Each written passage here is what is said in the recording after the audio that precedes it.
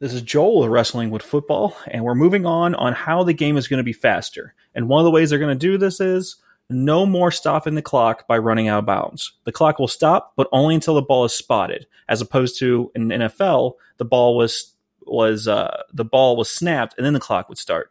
So you might have seen this if you're not a huge football fan. What they do and towards the end of the game to kind of to help with if they don't have enough timeouts is slow it down. So they did this by throwing to the corners in order for the receiver to run out of bounds and stop the clock, or they'd run a running play towards the outside to stop the clock that way.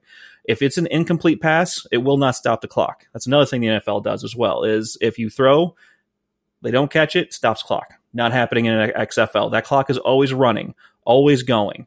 So the only time this is going to change is after the 2-minute warning, where I will be talking about that in the next episode and break it down as best as I possibly can because it gets confusing.